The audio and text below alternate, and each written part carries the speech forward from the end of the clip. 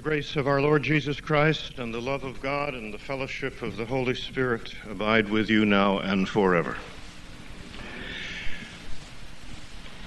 As the night settles over the earth, O Lord, so your love settles over us and enfolds us in its embrace, and your love will never let us go. In Jesus' name, amen. This is a little device called Greg's box. And inside it are some envelopes and some pieces of paper and one pen placed after it's stolen, used blood. This is a sort of communication device with me if you wish me to say more about something or ask me a question that you've always wondered but never dared to ask, or gentle criticism or anything like that. If you want to respond, you could, a response from me, you could put your name on it or invent some name like Twinkle Toes or Poopsie or whatever, and I'll say that I have a message back. There probably ought also to be a Lucille's box, but I am willing to be a mail carrier, and if you write her name rather than mine on an envelope, I will see that it gets there. And these will be out, all of this business will be out there on the table somewhere. I don't know whether that's useful. When I was going to school, whatever the lecturer dished out, you took, and there was no possibility of questioning or response. You just accepted it from on high, a tablet from server. But I do believe that it is the style of modern presentations to allow some sort of feedback and dialogue, and that is the way in which I choose to handle it. I was talking about the CFO day that we share with one another, and someone came up to me at supper and said about their first prayer group, what a wonderful group we had. A miracle happened. I want to tell you about it sometime, what the miracle is yet. And isn't that beautiful that a first prayer group has so fallen together that miracles are happening on the first day? I want to say, however, that not all prayer groups meet the expectations of those who go to them, even with the best of goodwill. And I think the problem is that we oversell them in talks like these.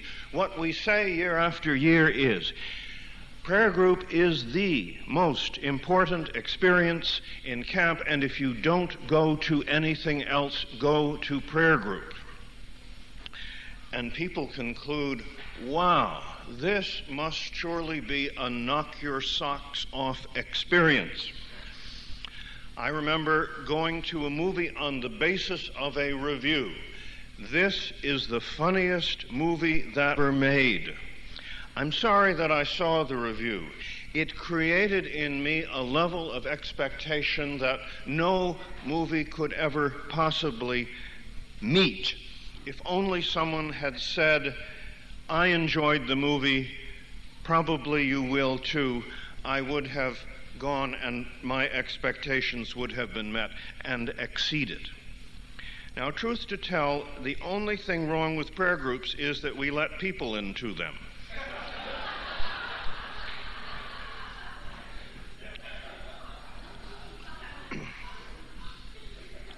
I'm sure that there are three things that I was going to say with you that can screw up prayer groups, but at the moment I can think of only two, and maybe the Holy Spirit has taken the third one out of my head. On the one hand, the people who say nothing, and on the other hand, the people who say too much. Now, let me speak first about the too much, and say it in very great love. Some of us find it easier to talk than others. That's true of anywhere and everywhere we go, and we know that we have a reputation or not for being talkers or being the silent type, and that has to do with personality and a whole lot of factors. All of us need an audience in our lives. We need someone to be a good and faithful listener. And if they do no more for us, they have provided us with a beautiful service. There are people who come to CFO out of the experience that there is no one at home who can listen to them talk. And furthermore, that life back home, and this is despite all our smiling and laughing and jumping and clapping, life back home is at the very least very unsatisfactory. It is a sad life. It is a life's tears. It is a life that raises the question, is there any way out for me? The desperation with which many people come to this camp may be quiet desperation, but it is very real. The prayer group provides us with our only ad hoc small group experience, and the leader invites us to share. And we begin to pour out our story, and the story keeps coming. What has happened, how we've reacted to our understanding of the psychological dynamics involving the other people, and we get launched, and we lose track of the fact that if we're only one of 10 people in a prayer group, that really we aren't entitled to more than a tenth of the time of that prayer group. And so we overtalk. There are other people who don't say anything at all. I am sure among their number are those who did not themselves choose to come to camp, somewhat put upon in love, and have acquiesced and gone along with another's invitation. And prayer group seems like the most forbidding, unnatural activity imaginable. And people wish to sit loose to it all, to be willing to be there, but with an eye towards the door and at least a thought of bolting if things get too heavy. For the people who are naturally quiet, or the people who are quiet because of some suspicion of what this enterprise is all about, of course it is proper to be reticent and to hold back. And I hope that before the week is over, when the group has found itself, when there is a comfort level and a trust level, and these faces and names become familiar, that even the quietest of persons will share. Another problem with prayer groups is that they never get down to praying. They become discussion groups, talking about a wide variety of topics, some of which are even controversial and therefore distressing to other people in the group.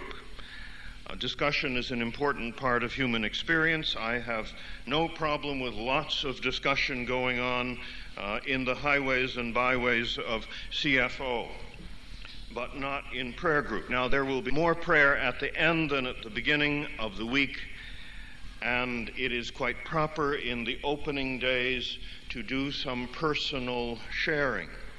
But don't fall short of whatever it is that God has for you in the experience of praying, first by hearing other people pray, and secondly by doing some of the praying yourself. Still haven't got the third thing, though. If it's important, it will come back at some point.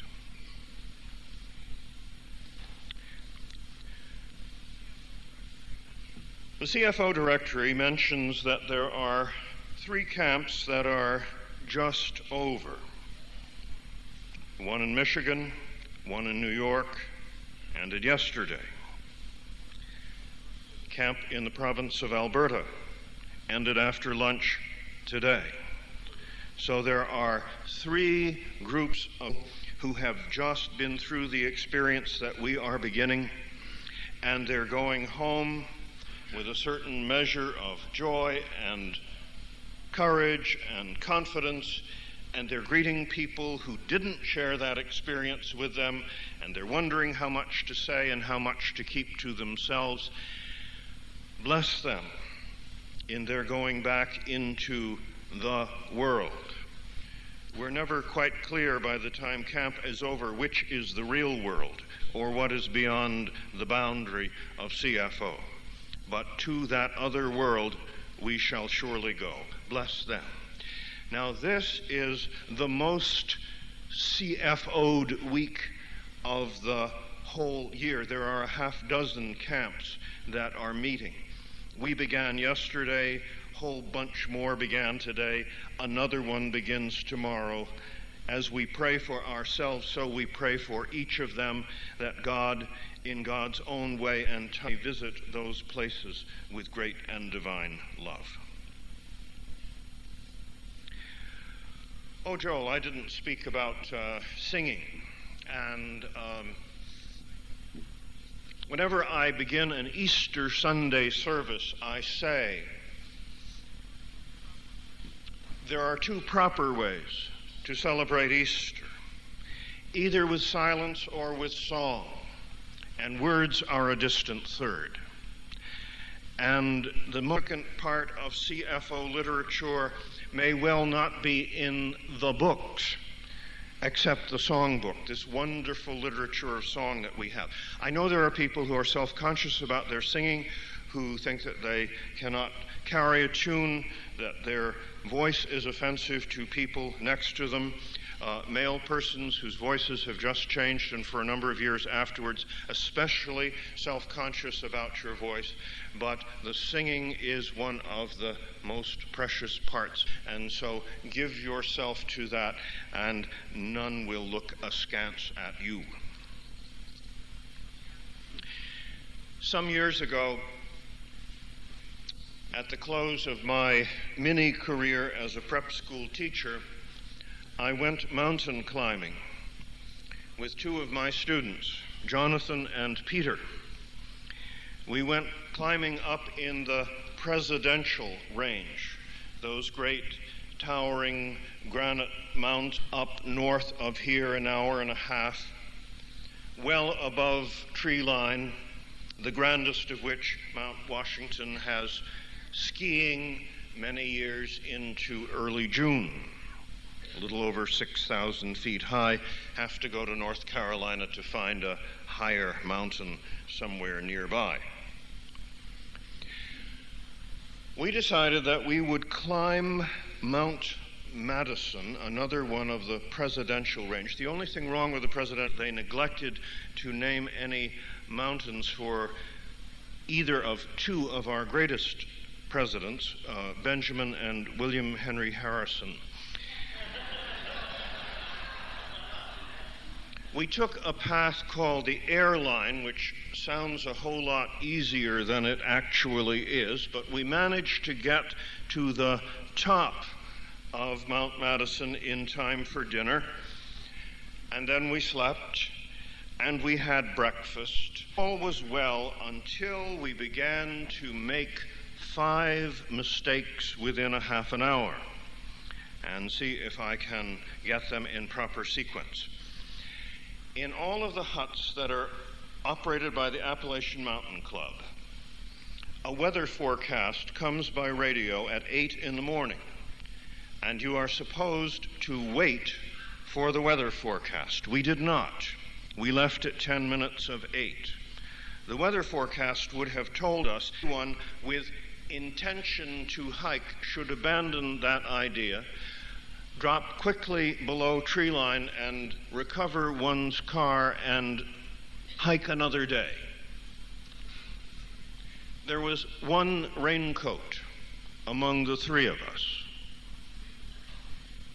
Mine. There was no food. All right, those are 3 mistakes. The 4th mistake was that since our game plan was just to bop over to the top of Mount Washington and bop back again, that we needn't take our packs with us. They would be just so much excess baggage. So we left them in the hut where we had spent the night. The 5th mistake was made about a half an hour after we set out. It began to rain. And one of the rules of hiking is that at the first bad weather, you turn back.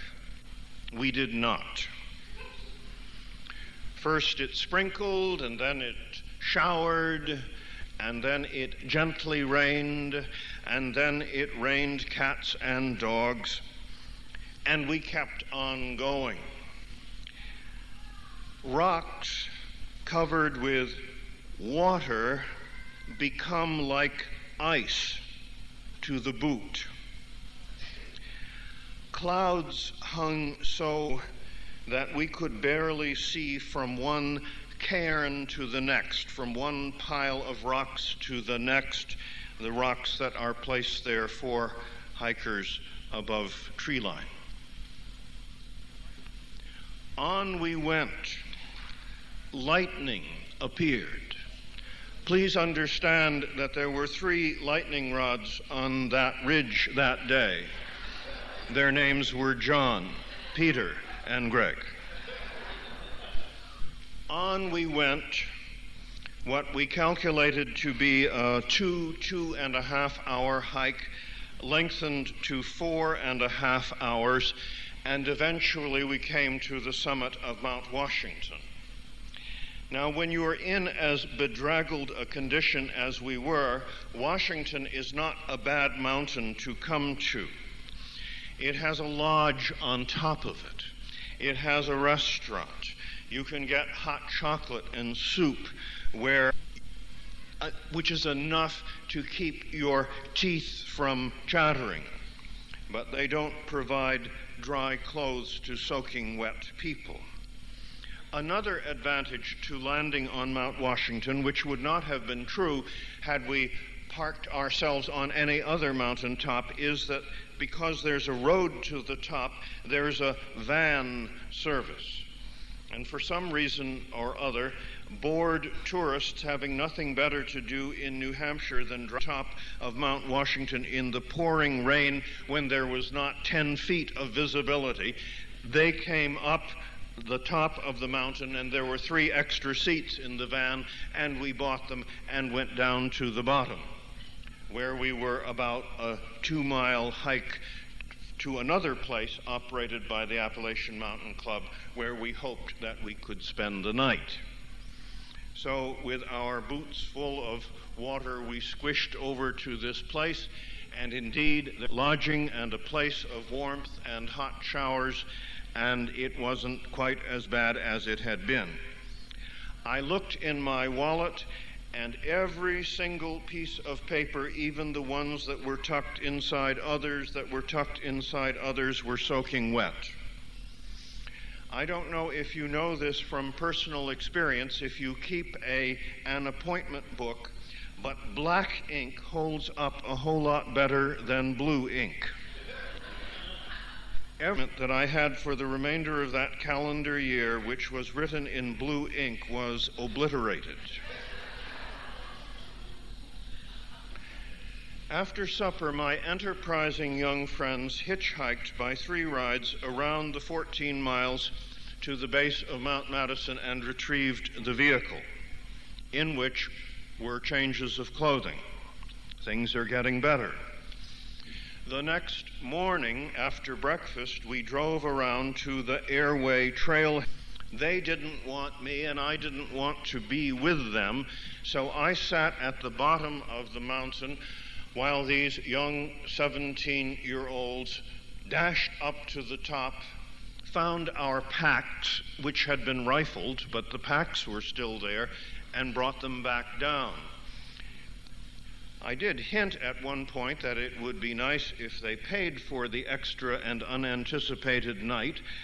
They didn't, but I suppose that's because they for the stupidity of it all.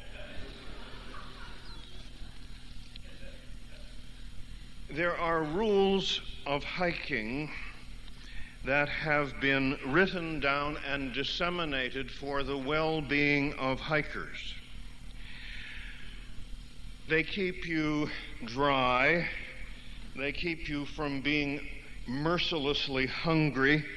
They keep you from being electrocuted. They keep you from being soaking wet. But you don't get arrested for violating any of the rules of hiking, and you can be almost as dumb about it as you want to be, and you still have the freedom of the mountains. We in WINNI CFO speak about the laws of the kingdom of God. We might call them just as well the rules.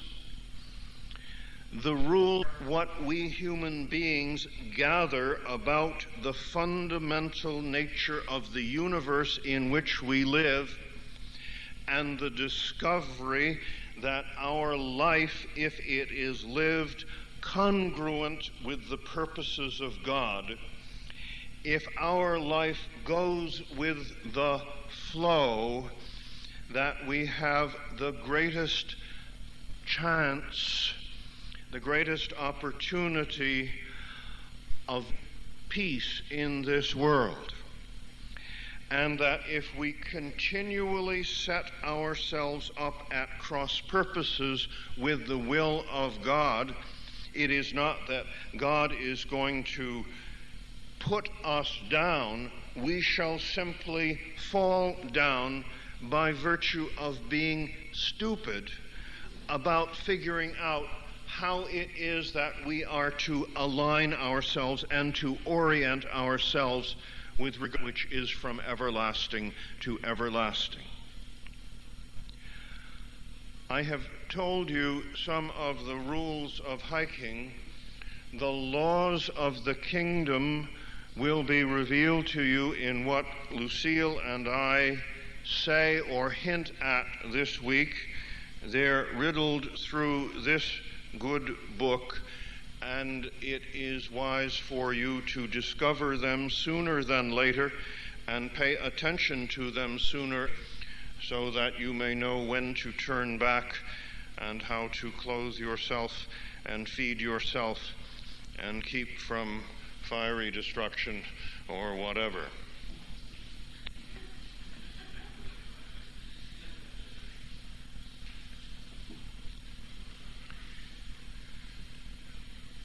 New England has no great river. Not the kind of river where ships from all over the world enter its mouth and stream to discharge and receive cargo. No river on which farewells are spoken as people sail apart from one another, perhaps never in this life to see each other again. What we do have is the Connecticut River, which has such a silty and shallow bottom that it has always been unnavigable and continues to be so even to the present day, even with modern technology. If you'd like a piece of trivia, the only river at whose mouth there is no city in the United States, and that's a testimony to its being a C-D+ river.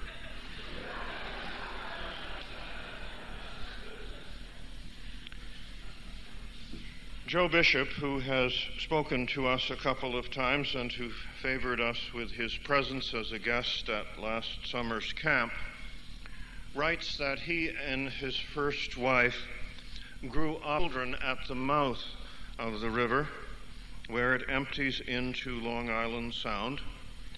They knew it recreationally, its beaches and its sailboats, and that was to them a favorite place.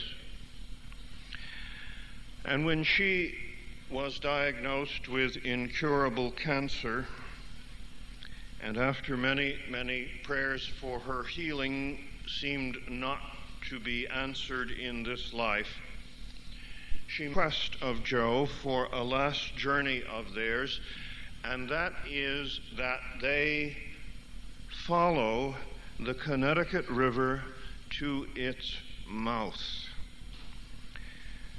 If you have some sense of the geography of New England, you know at one point Vermont quits and becomes Canada. But New Hampshire is a little bit more gutsy in a northward thrust.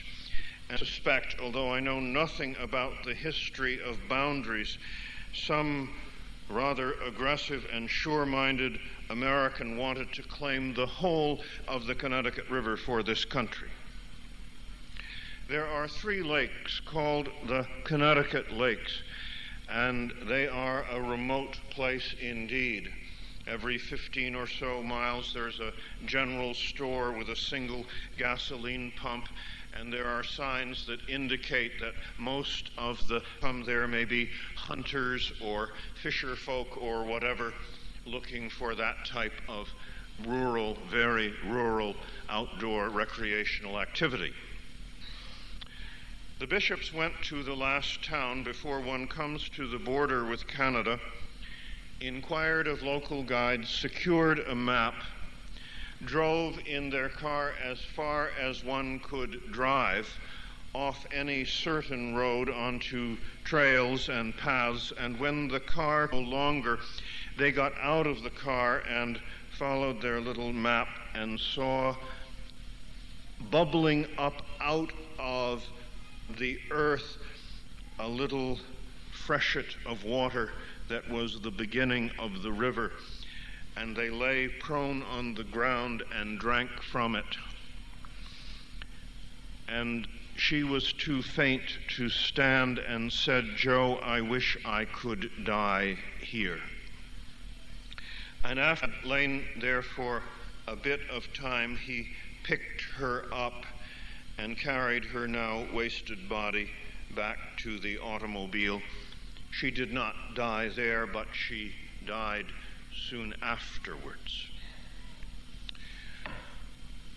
Once upon a time, I had a vision, and I want to say that it lasted a long time.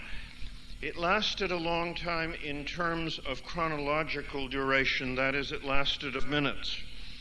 And it's lasted even longer because I have never forgotten it. Oh, I forget it for long periods of time, but then I come back to it. And the vision was this. I was hiking and I came across an unexpected great river.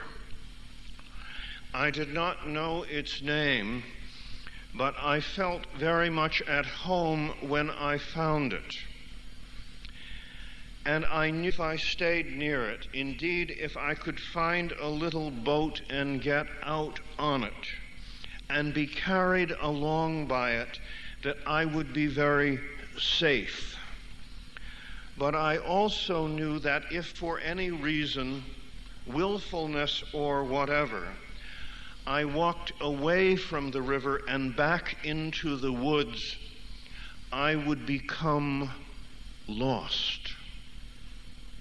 The river was meant for me, and it was meant to carry me from the here and now to the then and the there, and I didn't know where there was or when then would be. I didn't care. If only I could stay on the river. That is where I belong. A part of the task of a CFO experience is to end the river.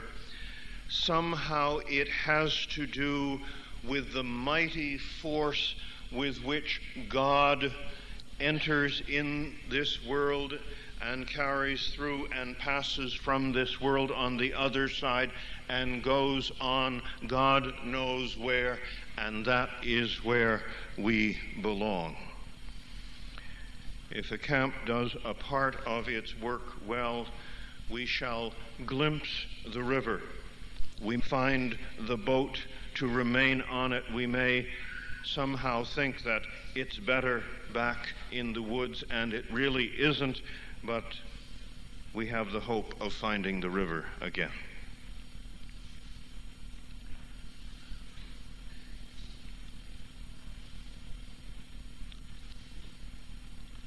I want to talk about prayer this week. The disciples of Jesus went to him one day and said, "Lord, teach us to pray." And that is a work an important work of our camp experience, that someone guide us in the art of prayer. The very first time that prayer is mentioned in the Bible, it is just a throwaway line, and it is one of these curious stories that is so old and so bound up in the social and sexual mores of the time that we find it almost indecipherable, and even to cross the story and read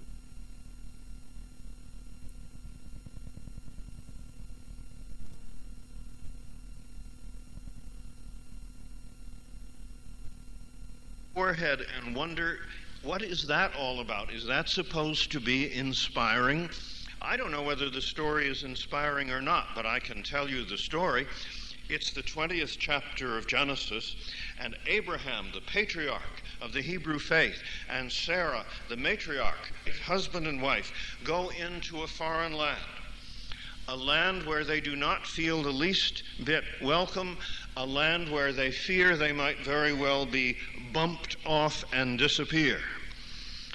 And Abraham hits upon a strategy to defend both of them.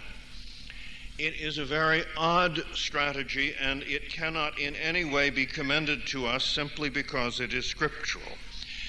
Abraham decides to pass Sarah, his sister, as his unmarried sister, as his eligible unmarried sister.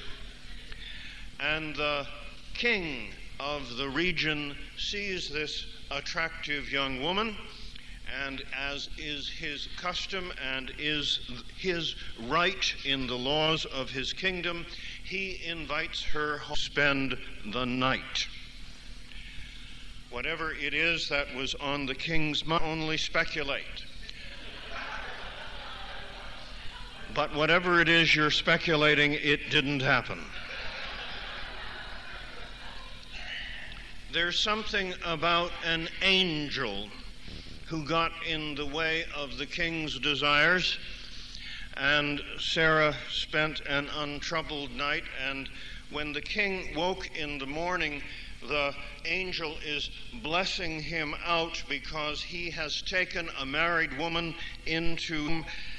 And he says in immediate self-defense, number one, I didn't know she was married, and number two, nothing happened.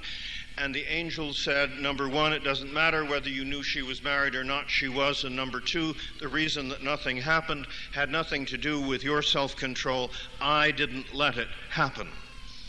And then the angel goes on with a curious piece of advice. If I were you, Mr. King, I would go find a prophet and have him pray for you because you're in trouble with God. And make of it what you want. That was the very first reference to prayer in the Bible, and it's sort of taken as a matter of fact, taken for granted that people pray.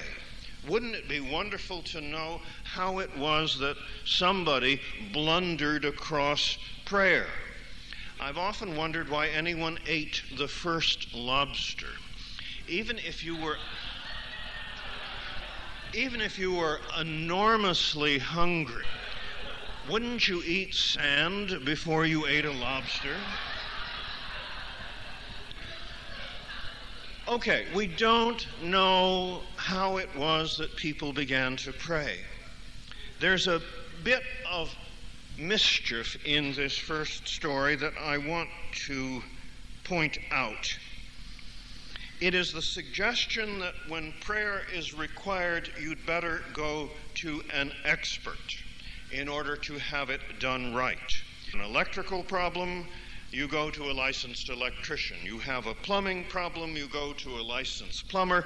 You have a spiritual problem, and you go to a licensed prayer, someone whom God is willing to listen to. Go to a profession.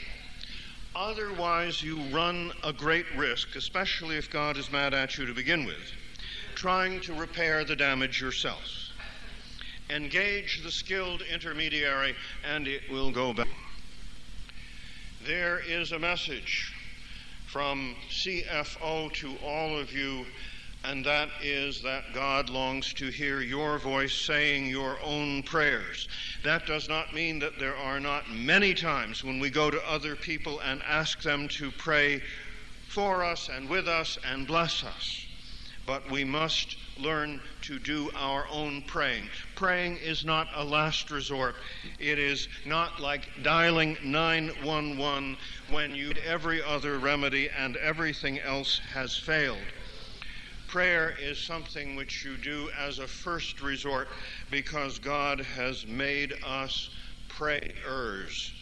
Whether we are praying prayers or abstaining from praying prayers, nevertheless, what is fundamental about us as human beings is that we were made to pray, made to talk to God. The camps farthest out claim to be a school of prayer and a laboratory of prayer. Here we talk about it, here we do it, here we send you forth to do some more of it. What is a way into all of this? Where do we begin talking about prayer? Not, I think, with Genesis 20. Much of which Jesus said had been said by the great of his faith, the Hebrew faith. But there is one thing that is unpredictable, refreshing, and disarming, and that is the term of familiarity with which he approached God. He called God Abba, which is translated into English best by the familiar word Daddy. Not even Father, Daddy. God is not as far away as the end of the universe. God is not as far away as the North Pole. God is not as far away as the Atlantic is from the Pacific. God is not in the next room or halfway across this room. God is face to face with us or closer than that. And that's not bad, that's good. God longs to embrace us and to kiss us with a holy kiss.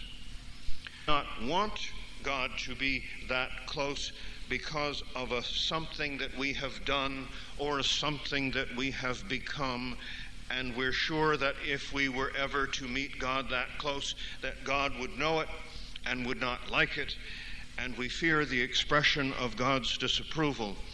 And so a God who is at an arm's length or a continent's length or a creation's length is sometimes a much more comfortable God for us to contemplate. But that isn't the kind of God we have. We have one who is near, who can hear us, who can know us, who can forgive us, who can encourage us. To call God Daddy is not inappropriate. It is not cheeky, not presumptuous, not rude. Daddy is God's name. That's the right word for the right situation. Yes, God is the God of sun, moon, and stars. Yes, God created what is beyond time. God created space and what is beyond space. God peopled this earth with thousands and tens of thousands and hundreds of thousands of life forms, and that doesn't take away from God's being as close to us as the ones we have cried out to in our great need and in our littleness, Mommy, Daddy, whichever parent figure is near to help. A second position of who God is to us is that God has taught us through Jesus to ask and to seek and to knock. There are people who believe that we should not disturb an imperturbable universe, that we should learn to adjust to what is. And it sounds on the surface like good advice, but how are we to deal with the commands to ask and to seek and to knock, to obey them? If I were to serve you dinner, and I can't tell you the remote chances of that ever coming to pass. I'm not very hospitable when it comes to meals. I've just really never learned to cook. But let's say that at this wonderful season of the year, when corn is in abundance, and I do know how to boil corn, I put it on the table, but there's no butter. And maybe I ask my guest, is there anything missing? Or maybe they have such a sense of confidence in me as their friend that they can sort of clear their throat and say, Greg, is there any salt and butter? And it comes by my retrieving it for them.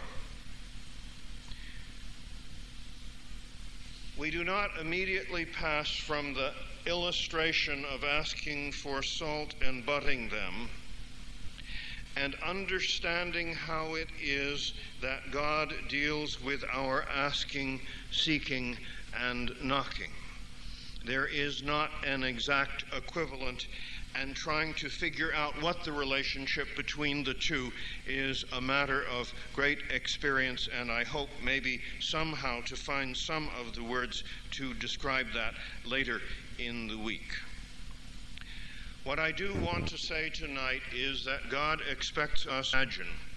That is, God wishes us to image circumstances for ourselves and those whom we love that are more harmonious and healthy and peaceful than what we now know. And that somehow in the asking, we are either given or we are given the vision of how it is that we can be co-workers with God to bring this greater beauty and peace and order into our lives. We are not God, but we are God's kids. A parable of Jesus.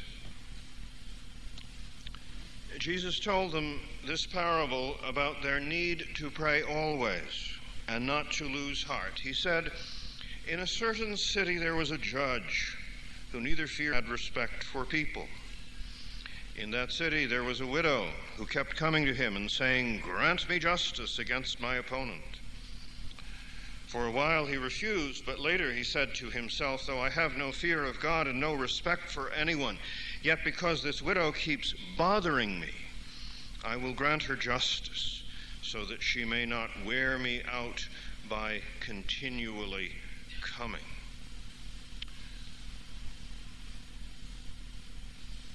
The Bible to us so frequently as an utterly sober book wearing a permanent frown that when we come across humor, we don't dare laugh.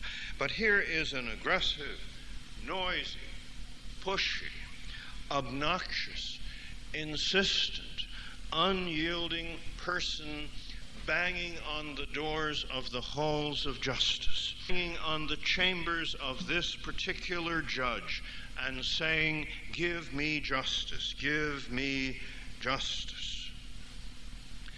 All the judge wants is peace and quiet. The judge isn't noble. The judge isn't slavishly devoted to the high calling of his profession. He just wants to get rid of a pest, and so he surrenders. He wants her out of his so badly that he agrees with her. Luke tells us in introducing the parable why it is that Jesus told it, that we might always pray. There's a phrase that is found again and again in Scripture. How much more?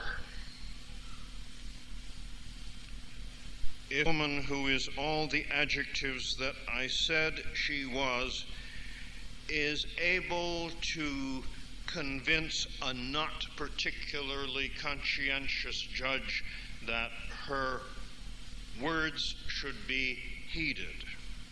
How much more have we the right to stand in the presence of God and say what is on our hearts?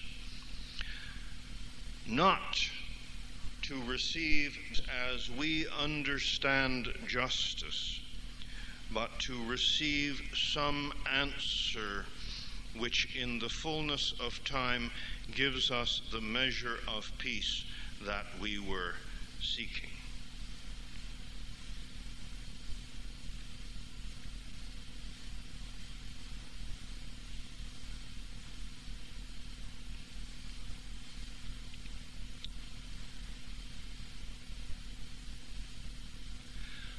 Quitting time. We had a talk of about this length last night, and that seems like a nice length for a talk. Jack, the prayer for peace will come from your leadership or not? Need not. All right. Let's join with these other camps that are gathering and with CFOers the world round, envisioning the whole world which God has in hand, cradling it and singing lullabies to it and reassuring it that despite its present hurts, that in the fullness of time and according to God's presence, all will be right. Thy will be done on earth as it is in heaven. Give us this day our daily. I'm sorry. Let peace on earth, and let it begin with me. Amen. Fortunately, God knows our prayers even when we don't know our prayers.